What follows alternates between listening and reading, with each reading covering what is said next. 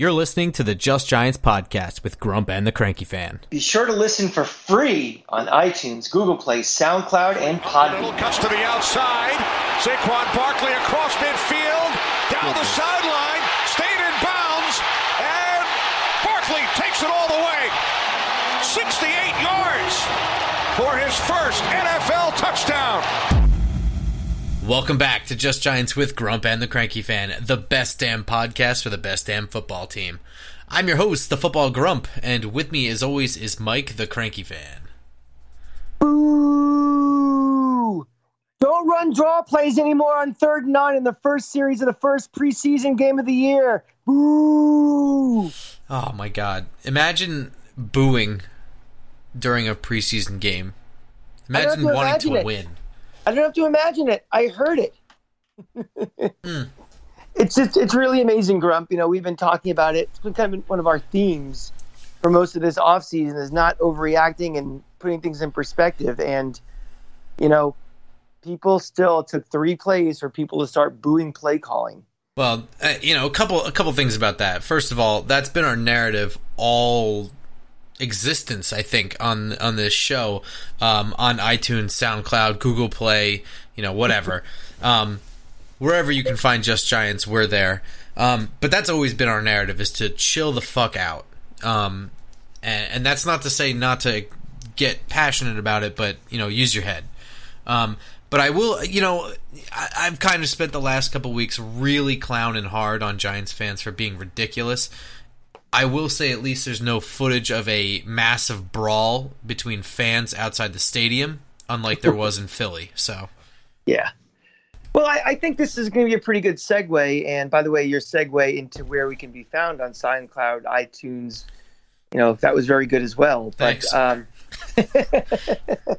I think this is actually a pretty good segue talking about the booing into the Daniel Jones situation, which obviously most people want to talk about after that game, where Giant fans weren't booing just purely because it was a 3rd down play call and it wasn't a random thing. There is, you know, been built up frustration from this fan base, and pretty rightly so, for a very long time now.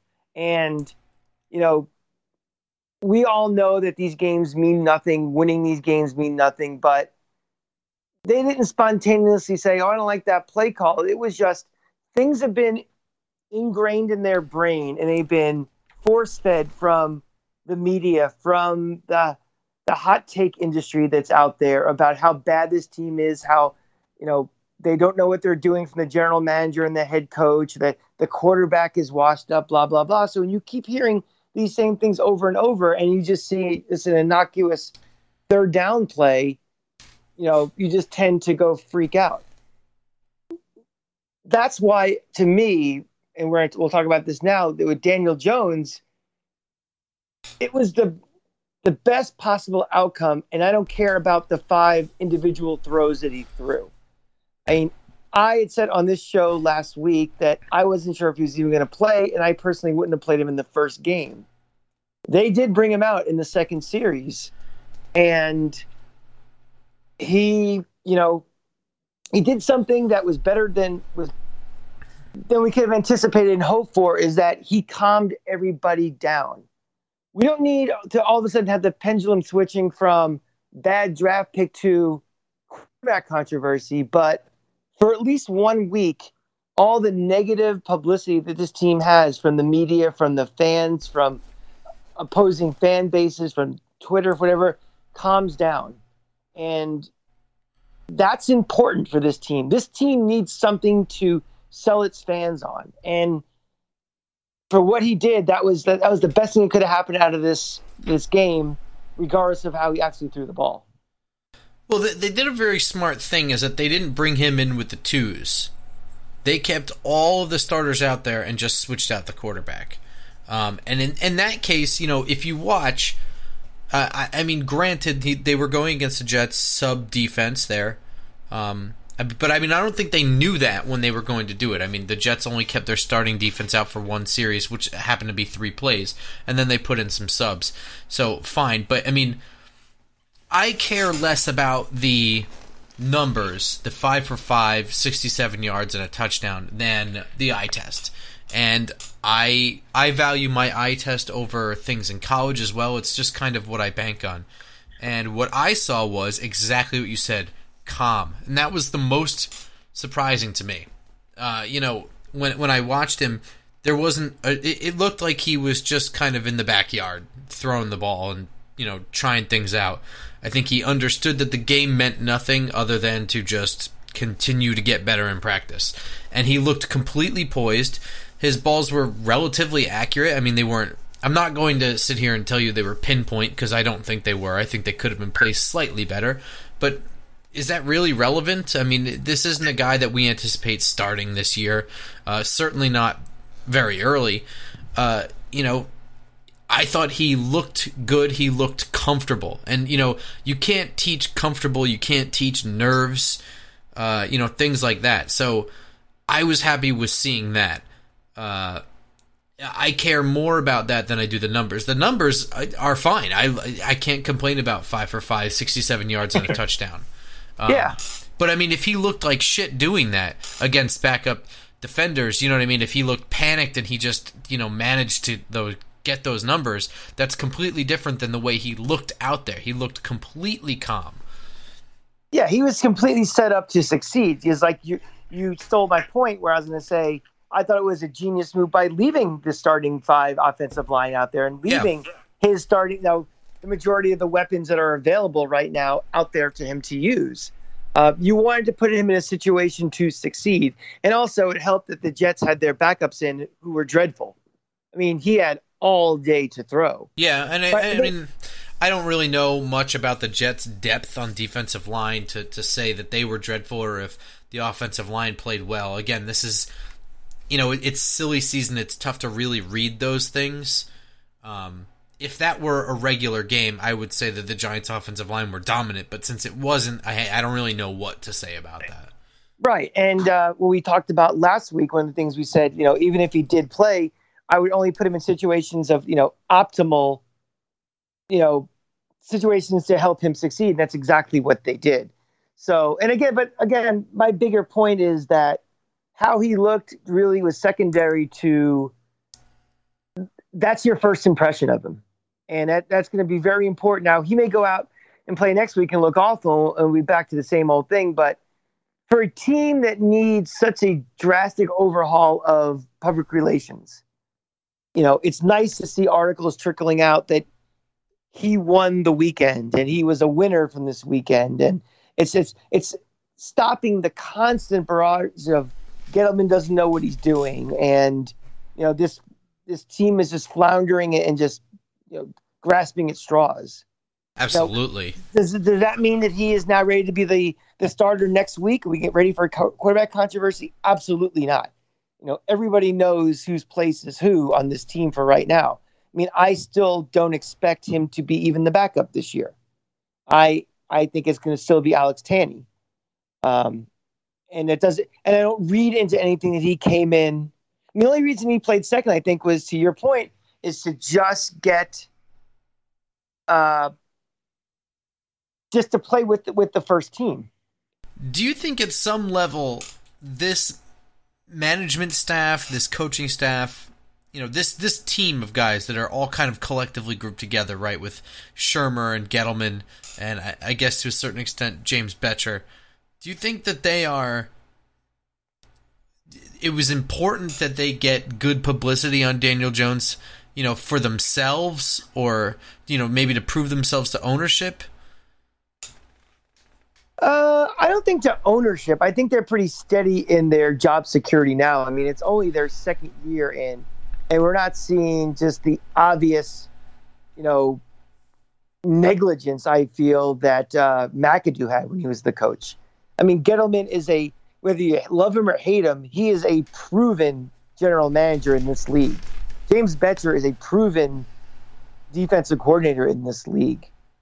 So no, I don't think it's necessarily to prove it to ownership. I think it's more part of that public relations with the fans and the media and to the rest of the league, to be very honest. I think the Giants brand right now is pretty damaged. Is it the most attractive place that a free agent wants to go to right now? Probably not. And a lot of that may be because of that whole thing with Gettleman and how outgoing free agents and people that were cut with Carolina badmouthed them on the way out the door, fair or unfair. So I think there has to be a complete overhaul in the perception of this team. And putting Daniel Jones out there with optimal situation. You're keeping your first team offensive line in. You're giving him easy one look reads. Yeah. Everything you can possibly do to make him look good. And so not only is it to help like with his confidence and everything, but that's kind of like the first step in the rehabilitation in the eyes of a lot of different parties. Yeah, but I don't think so. Ownership is one of those. I think ownership is pretty confident in what they're doing, and they're going to get a longer leash. I mean, the Giants don't make changes just for change sake. That's how unusual the McAdoo situation was. Okay, yeah, I mean that makes sense to me. As far as proving him to the rest of the league, Chris Carter still had some not nice things to say about him. I believe he said that his touchdown pass was ugly and should have been an interception. Who gives a shit? I mean, now you're drifting back into hot take land where hot takers have to be contrarian, have to say something to stand out, to get clicks, to get, retweets, to get people to watch their sorry, pathetic TV shows. So I really don't give a shit what he has to say. Yeah, I just wanted to hear you say it out loud. It's just funny. I mean, really, we're gonna break down every single pass. I mean, did we break down every single pass of every quarterback who played every snap in the first game of the preseason? I mean, that's just someone who just wants to sounds like an asshole, is what he sounds like. And yeah, I believe this is not the first time he's bashed this giant organization for other things too, if I don't recall. I mean, I don't give a flying fuck about Chris Carter. I never have. Great player, and that's cool. But as far as media personality, I could care less. And that's among a group of people that I could care less about. So yeah, I do think I will say, as we get back to the booing on 3rd and 8 for the inside handoff, I understand to a certain extent. We it's been a whole 6-7 months. We do all these moves in the offseason to make this team better, to continue to move in the right direction, and the perception is that this is just more of the same. We don't have to go in the obvious of, booing in a preseason game or anything like that, but I mean, do you understand the perception that, like, oh, here we go again with this shit? No, not in this scenario. If this was this is week 1 at Dallas, and even then, it's just like, I just don't, it makes it, all it is, it's just, they were waiting for that outlet. It's kind of like, when you watch a debate and you see 10 people up on stage and somebody has their canned saying, which they just got to get in somehow. That's what these Giant fans who were booing were. They were ready to boo anything. They were looking for an excuse where it was applicable to boo, because they are fed up. They're fed up with, those are the ones that probably never wanted to draft Daniel Jones. They're the ones who, think this is still 1986. They're the ones who probably never wanted Gettleman to be the GM, probably never wanted, to have this head coach, never wanted all these things. So that's a perfect time to just, use their boo. And hopefully they got it out of their system now. I mean, it's no different than when you watch Jet fan at the draft who can't wait to boo the draft pick, no matter who it is.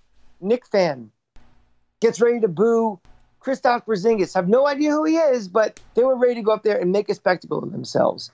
They become cartoon characters, and a lot of them kind of revel in that. I'm a cartoon character. I think I'm cool.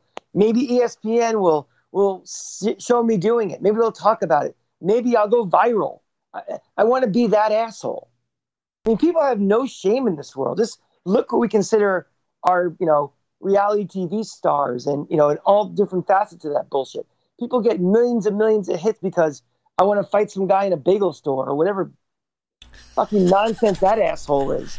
But doesn't matter. I'm famous, and I like to be that guy. I want to be giant draw play booing guy, and I hope they're happy. You look like a moron. You sound like a moron. You're not solving anything. They're not going to all of a sudden say, that schmuck up in 333 row XX didn't like that play call. We should come up with a game plan to win this first preseason game. Not going to happen.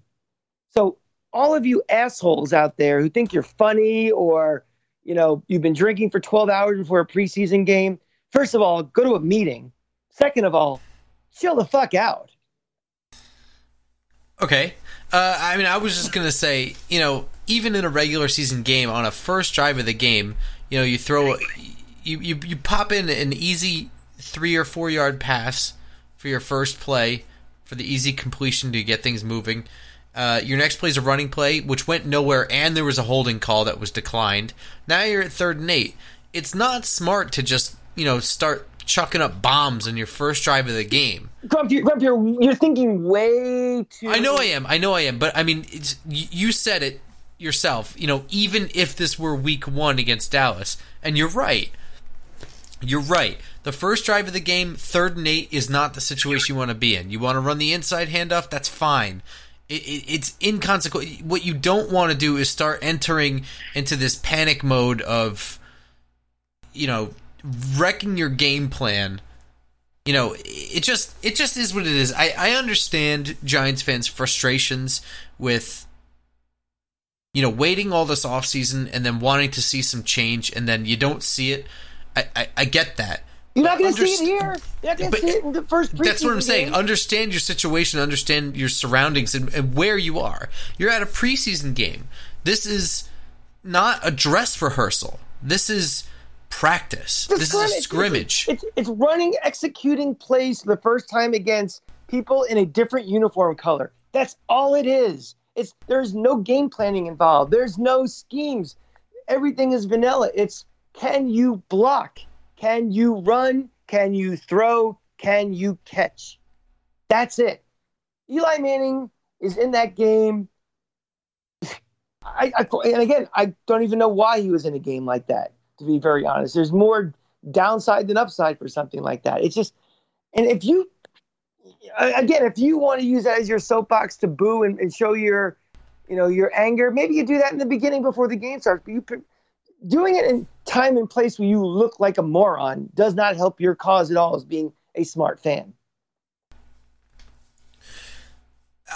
Moving forward, since there wasn't really much to glean from Eli or Daniel Jones, I just don't want to make the whole episode about just that. I think we've made our points. I think you're right. I think the point, I think, is that, it all turned out, I think, the best possible scenario for the Giants. I think their goal to get positive, PR, absolutely 100% passed. They're going to get at least a week, at least a breathing room where people aren't down their necks. And I think a lot of Giant fans at least are, instead of thinking, oh my God, why did we draft this guy? Now thinking, all right, it's not a complete failure. Whether that's accurate or not, who knows? But at least mission accomplished for goal number 1 of this first game. Yeah, I agree with you.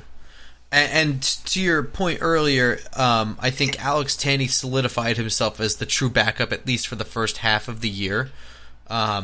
He looked good doing it, but 14 of 19 for 190 yards and a touchdown on a slant to Russell Shepard.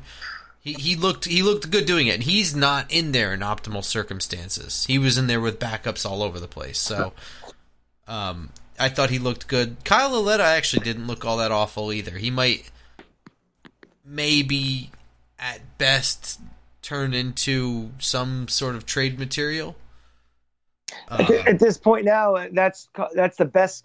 That's the best you can. That's hope the best for. thing the Giants can hope for. I mean, like you say, they didn't sign Odell Beckham to trade him. Well, they didn't draft him just to cut him. The situation changed. Mm-hmm. If you have the opportunity to upgrade your potential future quarterback from Kyle Lauletta to Daniel Jones, you're going to do it. And unfortunately, the plan changes. If we were a stubborn organization and said, no, Kyle Lauletta is who we drafted, and that's that, people would be going through the roof right now about that, especially after the nonsense with the being late for practice and everything.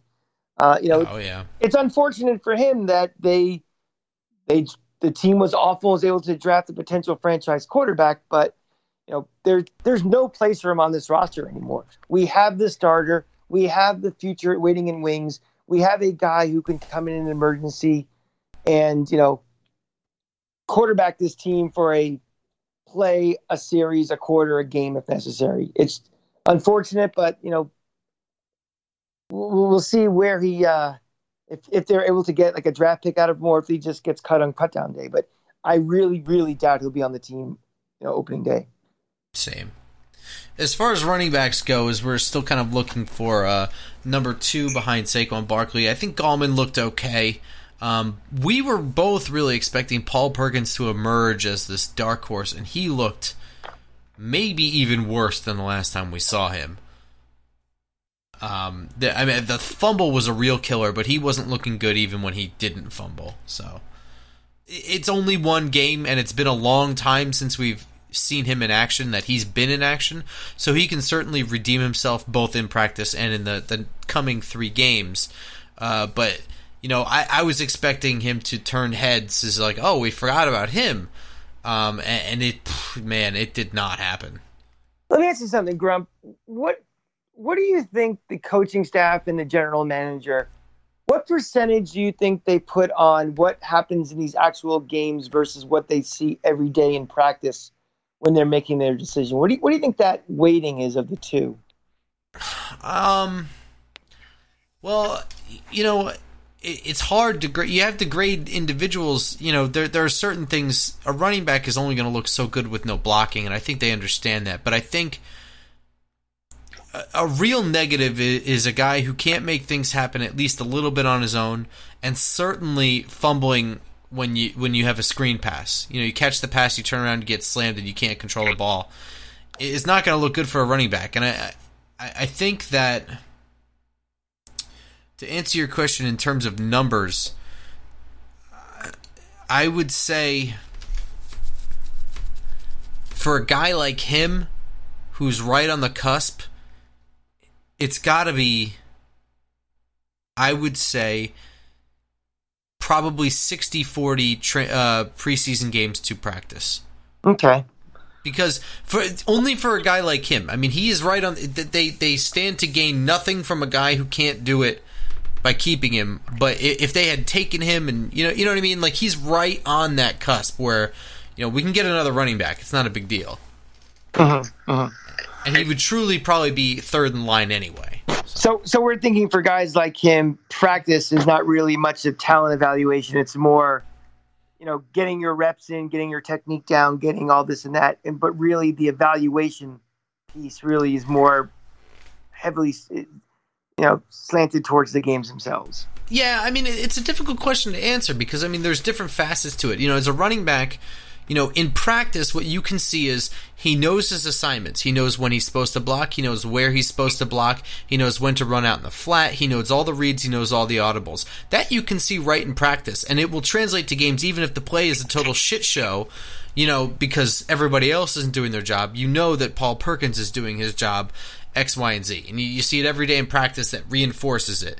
But when it comes to game time, I mean, I don't think anyone's really slugging you in practice and training camp to the point where there's a real chance that you're going to fumble the ball. Do you know what I mean? It's not like game reps, even if it is just preseason. So I think different facets to the game are weighted a little differently, but overall, I would say, there are certain things that he can't show in practice that he can only prove in a game, and he looked pretty not that good to me. Yeah, gotcha. As we we kind of do this every year. We kind of worry about the last receiver spot, but this year a little bit important, as we've had guys go down with injury. Sterling Shepard is probably not going to be 1,000% for week 1. He'll play, but with a broken thumb, he's not going to be the best he can be, probably 95%. And Golden Tate will certainly not play for the first 4 games. So this position here is pretty important. Now, again, it comes down to, is this guy even going to be on our roster? Who knows? But I will say, of the unknowns, TJ Jones looked pretty good. He played specials, and he played okay. But he had 6 catches for 72 yards and a great touchdown catch where he readjusted to the ball that Lauletta threw oddly back shoulder on sort of a go route to the end zone. But he readjusted beautifully, made a touchdown catch. Benny Fowler has worked his way up to like the ones, and he caught Daniel Jones' touchdown pass. Russell Shepard took a slant to the house from Alex Tanney, went 4 catches for 60 yards and a touchdown. Those guys, we're thinking probably 2 of those 3 guys are going to make the roster. That the one who doesn't make the cut there, and Reggie White Jr., guys of that caliber, are probably going to fight for that last little bit where, maybe they'll be on the roster for those 4 games that Golden Tate isn't there. Mm-hmm. But local kid Reggie White Jr. looked pretty dominant among the threes. 4 catches for 60 yards. He looked uncoverable out there, but one game, it doesn't mean much, but worth keeping an eye on going forward. Well, it'll be interesting to see what happens next week if they are still playing against third team guys, or they are moved up in the rotation. Like, let's see what they can do against the 2s, or maybe, get a play or 2, or even maybe against the 1s, just shuffling guys in and out to see. If a guy like, Reggie White Jr. is still lining up against the 3s and complete garbage time, that tells you a lot about what the coaches, ultimately think about where he fits in this whole thing. So. Right, and to your point, I think that this coaching staff, I don't know if it's because they're completely revamping this roster or what. These guys on the team that have no affiliation with this coaching staff and general manager, everybody's sort of on a level playing field. But it seems to me more so this year than in past years that reps seem to be earned. And that's been relevant with Ryan Connolly, linebacker from Wisconsin that was taken in the 5th round, I think, this year. So here's a dude that did not show up as one of the top linebacker guys coming out in college, and he doesn't have the insane measurables or the crazy 40 time or anything like that. But when you put on his tape, the dude just manages to know what the play is all the time, and he played in the Big Ten, which is not a knock on him or anything like that, but it's not the SEC. There's a lot of downhill linebacker play in the Big Ten that doesn't necessarily translate to the NFL. There's not as much coverage. I couldn't find a lot of film of him in coverage, etc. So I was really wary of, he looked his film from college looks really good, but we'll see. And this dude was everywhere. I mean, everywhere all over the field. He blew up plays left and right. He was just diving through blockers to throw away running game plays. And he has now since earned himself first-team reps in practice. So certainly a guy to keep your eye on going forward. Is B.J. Goodson has fallen all the way to the 3s, and now it looks like Tay Davis is taking 2 second-team reps behind Connolly. Well, it wasn't Tay Davis. Oh, I see what you're saying. He's dropping a little below him. So, yeah, I think B.J. Goodson, I don't think he's going to be on this roster at the end of it. Yeah, I think you're right. He might be the odd man out for this whole thing. Which, that is a sign of progress that the talent level and the depth of this roster is getting better. When you see a guy like... Yeah, you would hope, yeah. Yeah. But, I was incredibly impressed with Ryan Connolly and the way he played. I didn't expect him to I expected to find some little play to gush about on Twitter, so that people would be like excited about this pick that nobody really knew anything about, that frankly nobody was really excited about when he was picked. And I didn't have to. I mean, Carl Banks was gushing over him. It was so clear and obvious to anybody watching that this guy was a monster on the field.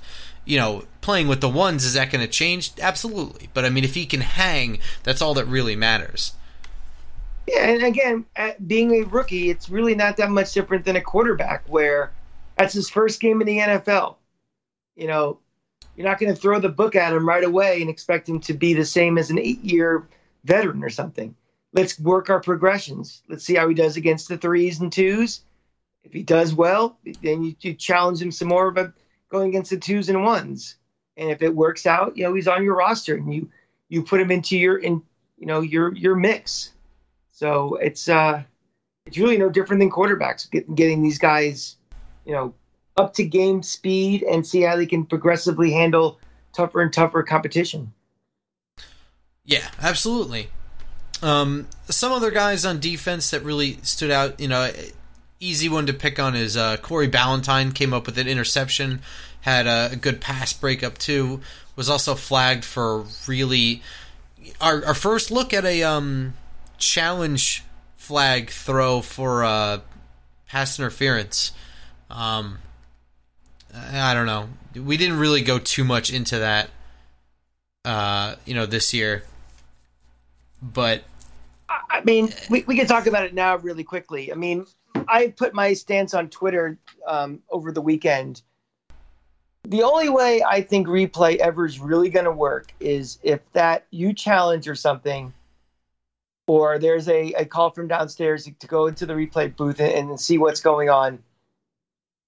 The original call has to be negated, and they have to make the call from this whole thing about confirming a previous call or having enough evidence to overturn it, or it was insufficient to overturn it.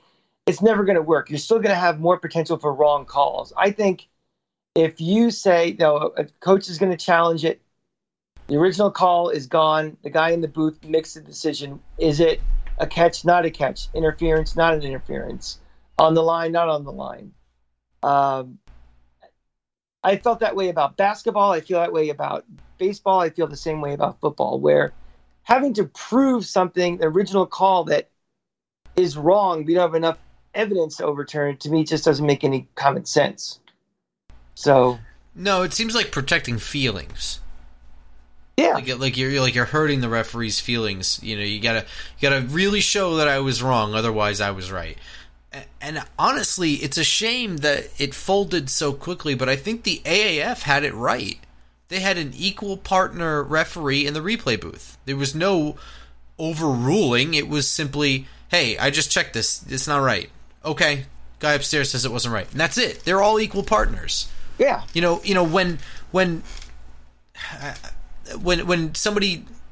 When one official has a better view of something and they talk it out with the other official who initially threw the flag and then they pick the flag up, they're conceding like, oh, okay, you had a better view. It's not an argument on who's right or wrong. It's just, who cares? We're just trying to get the call right. And that's what replay should be. It should be another equal part official with access to technology. 5 fucking seconds, review that. I mean, we get the benefit of this instant replay at our TVs. We know it right there. That was a bad call. Let's check a second angle. Yep, that was a bad call. That's it. It takes 10 seconds. This whole challenge, having it to be so obvious that it could be only if it's obvious. No, some things aren't complete. If OJ is not guilty because it wasn't obvious from the evidence, apparently, so he walks free. But this isn't a murder trial. Yeah, this isn't a court of law. Right. It's a game. If they think it's just because it wasn't obvious to overturn a call, it stands is silly. It's defeating the purpose of, and that's why people lose confidence in replay. The most common thing you hear is they still got it wrong. What's the point of replay if they still got it wrong? Mm-hmm. Because the standard is way too high by having to,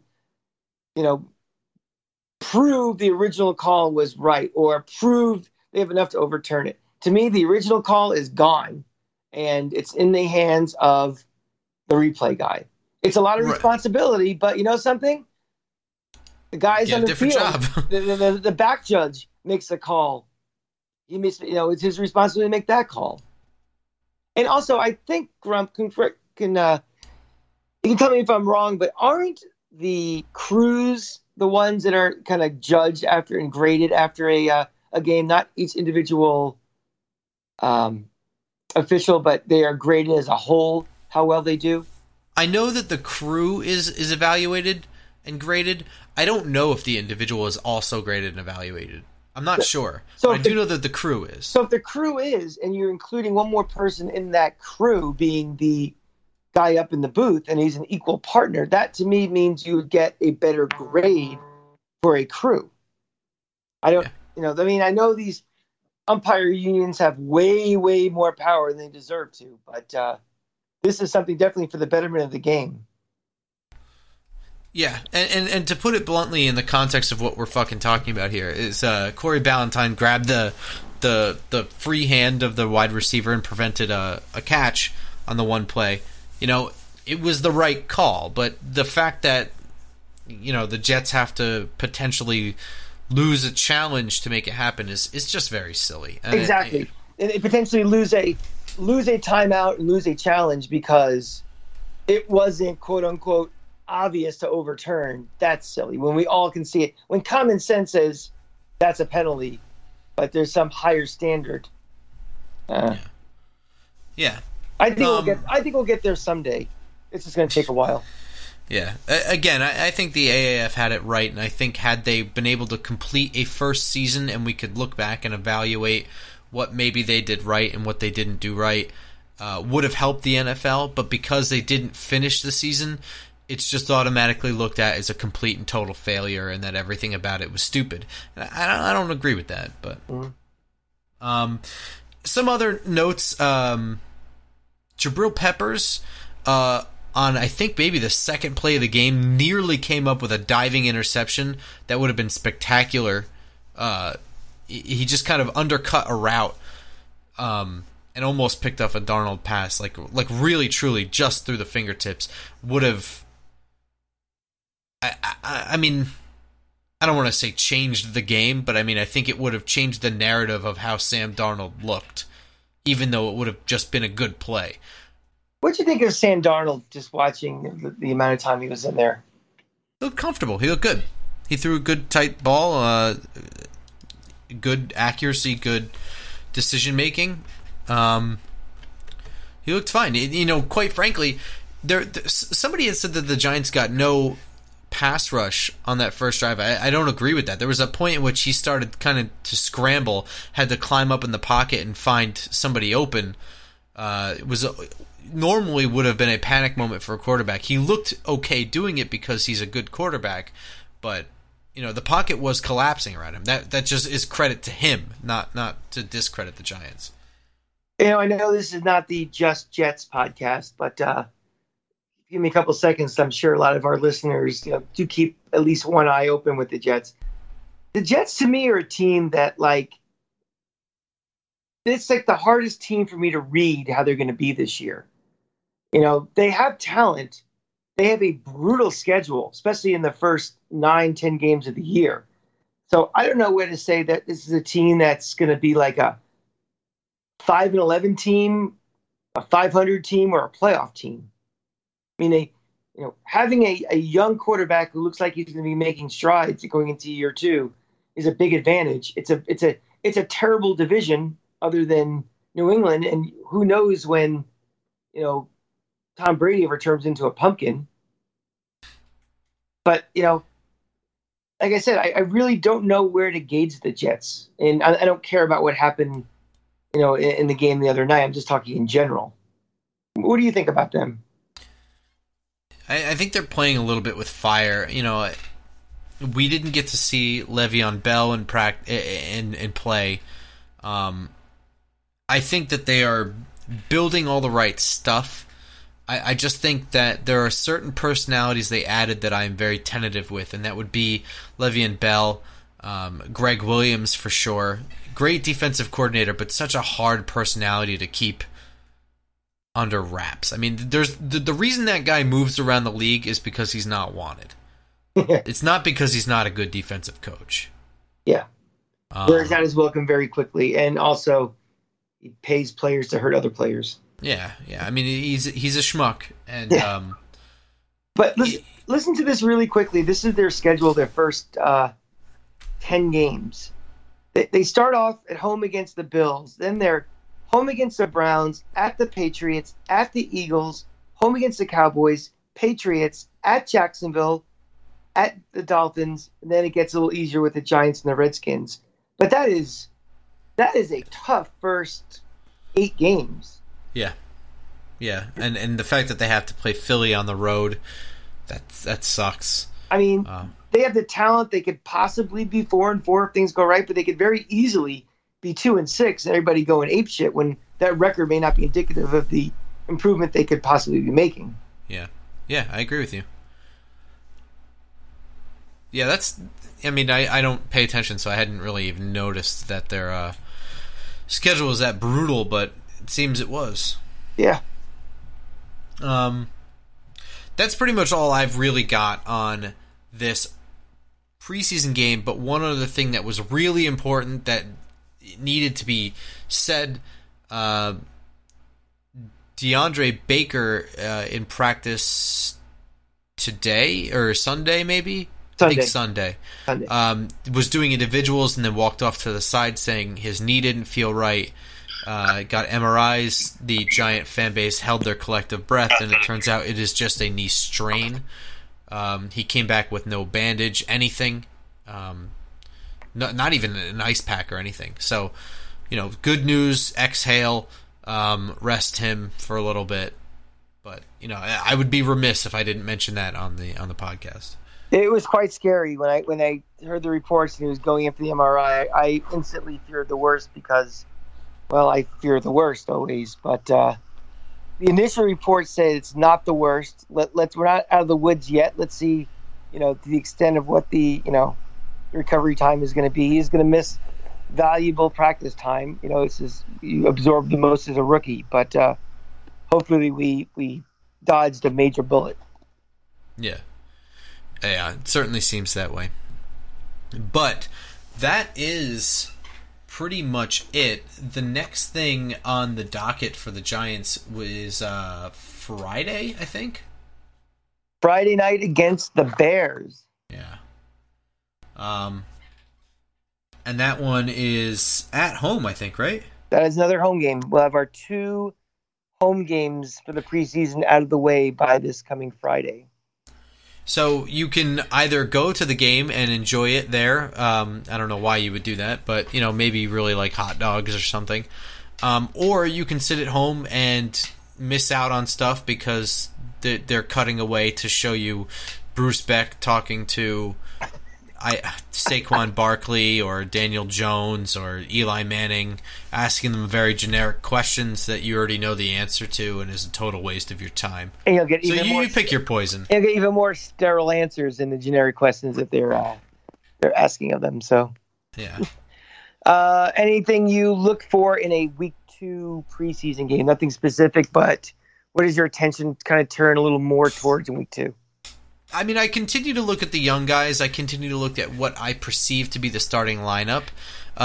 That's pretty much my MO for the whole preseason, is who I expect to be in the starting lineup and how they play. The young guys and what I thought they would contribute versus how they're doing, how they're adjusting, and then as the preseason progresses, the one thing that I look for is the depth chart. Who's moving up and who's moving down. The fact that Ryan Connolly has moved up in practice is a big deal. It's not, but it is.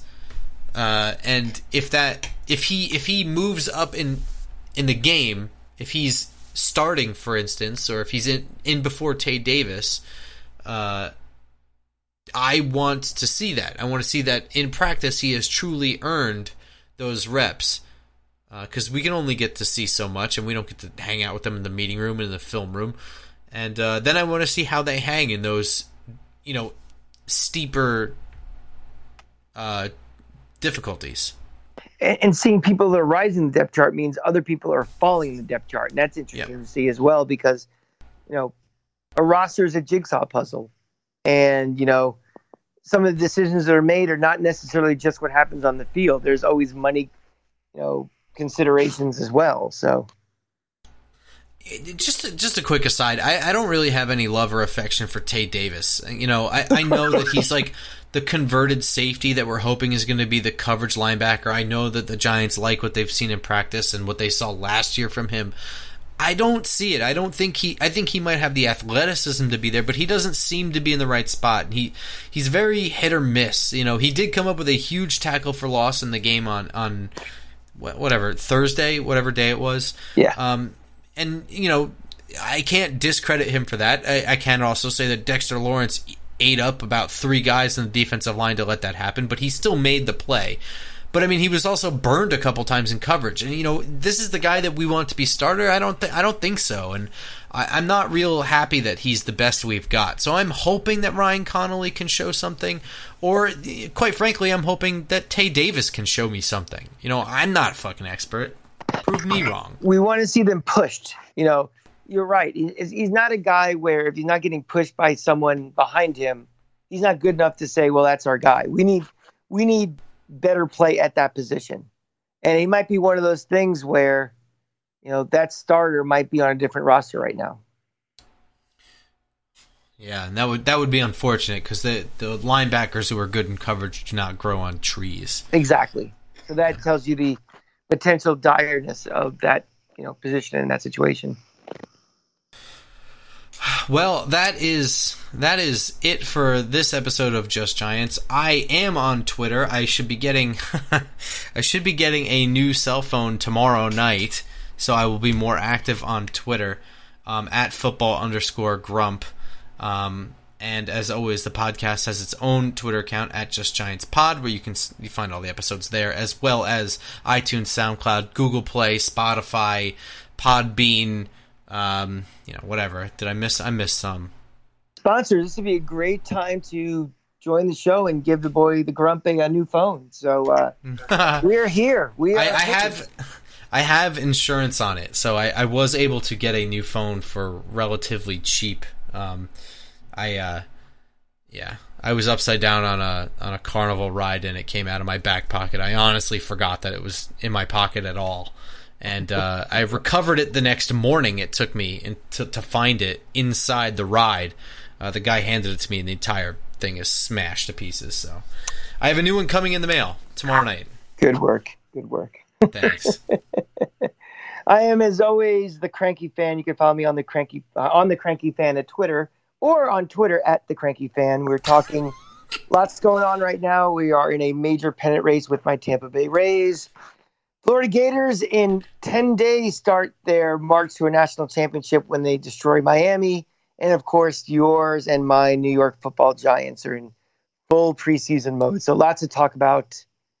And give me a follow at The Cranky Fan. All right, everyone. Let's go Giants. Go Giants.